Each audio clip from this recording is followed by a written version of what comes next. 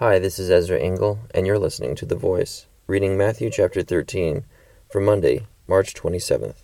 That same day, Jesus went out of the house and sat by the lake. Such large crowds gathered around him that he got into a boat and sat in it, while all the people stood on the shore. Then he told them many things in parables, saying, A farmer went out to sow his seed. As he was scattering the seed, some fell along the path, and the birds came and ate it up. Some fell on rocky places, where it did not have much soil. It sprang up quickly, because the soil was shallow. But when the sun came up, the plants were scorched, and they withered because they had no root. Other seed fell among thorns, which grew up and choked the plants.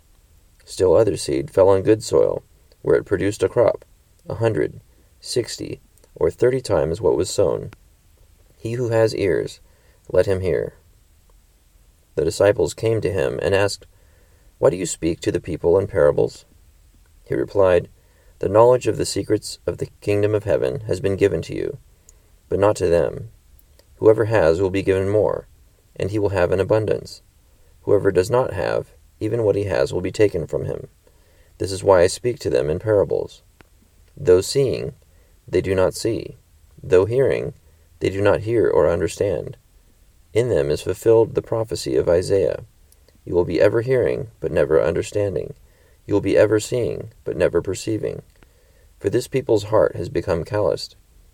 They hardly hear with their ears, and they have closed their eyes. Otherwise they might see with their eyes, hear with their ears, understand with their hearts, and turn, and I would heal them. But blessed are your eyes because they see, and your ears because they hear. For I tell you the truth. Many prophets and righteous men longed to see what you see, but did not see it, and to hear what you hear, but did not hear it. Listen, then, to what the parable of the sower means. When anyone hears the message about the kingdom and does not understand it, the evil one comes and snatches away what was sown in his heart. This is the seed sown along the path. The one who received the seed that fell on rocky places is the man who hears the word and at once receives it with joy. But since he has no root, he lasts only a short time. When trouble or persecution comes because of the world, he quickly falls away. The one who received the seed that fell among the thorns is the man who hears the word, but the worries of this life and the deceitfulness of wealth choke it, making it unfruitful. But the one who received the seed that fell on good soil is the man who hears the word and understands it. He produces a crop, yielding 100, 60, or 30 times what was sown. Jesus told them another parable. The kingdom of heaven is like a man who sowed good seed in his field. But while everyone was sleeping, the enemy came and sowed weeds among the wheat, and went away. When the wheat sprouted and formed heads, then the weeds also appeared. The owner's servants came to him and said, Sir, didn't you sow good seed in your field? Where then did the weeds come from? An enemy did this, he replied.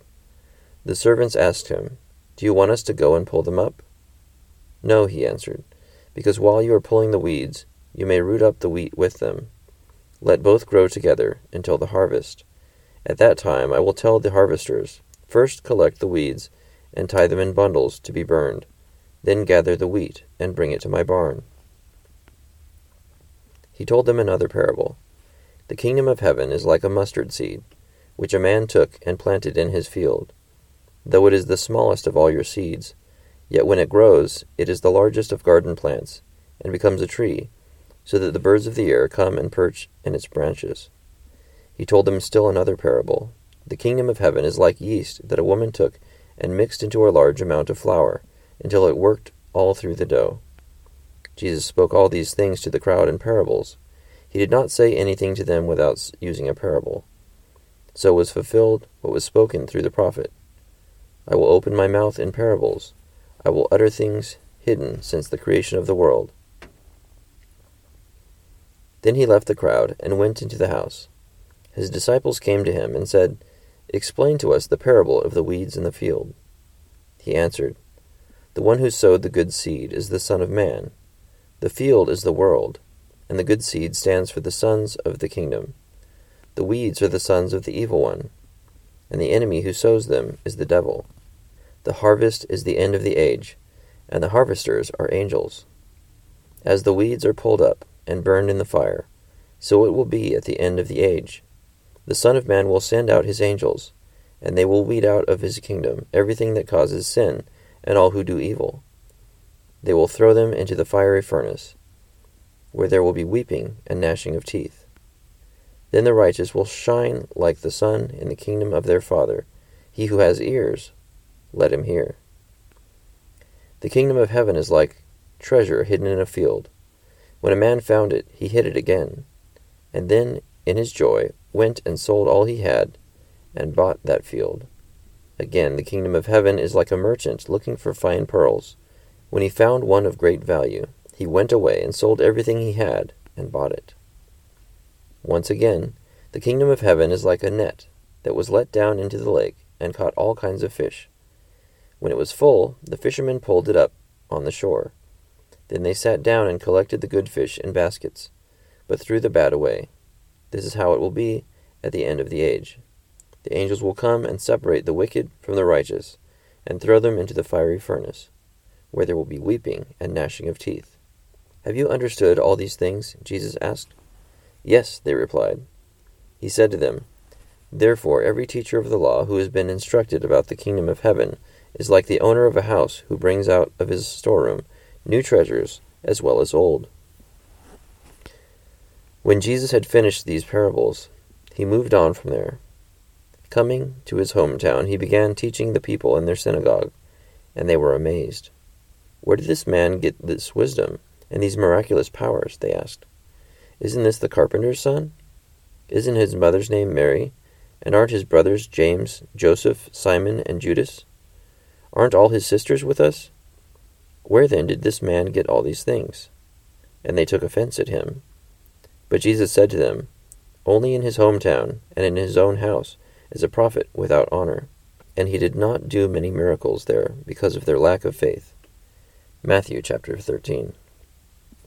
I think it's interesting that Jesus teaches in parables, and his messages seem very short. He's doing a lot of little messages to explain concepts to those who have ears to hear, but many people don't. And in one of his parables, when he talks about the weeds and the wheat growing together, and that the weeds won't be pulled out until the harvest time, that just makes me think about, as we have conflict and we grow and we do different things within the context of the church or just the world in general, there are people who are working against God, and there are people who are working for God, and God is giving everybody time to work things out and to coexist on some level, as uncomfortable or as frustrating as it might be, and the judgment will come.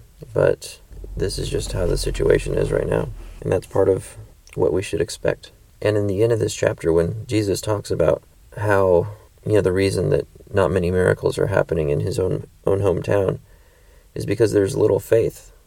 People don't imagine that something miraculous or that God can use someone that they knew while they were growing up, because they saw what seemed like modest beginnings. And it's not the prophet that is limited, it's the miracles that are limited because of the lack of faith. And so if God is using someone that you knew them as a child or as you were growing up with them, think about that bias that you might have that could impede the amount of faith that you have, and realize that God works through people that are near to us and people who are far away from us. Thank you for listening to The Voice.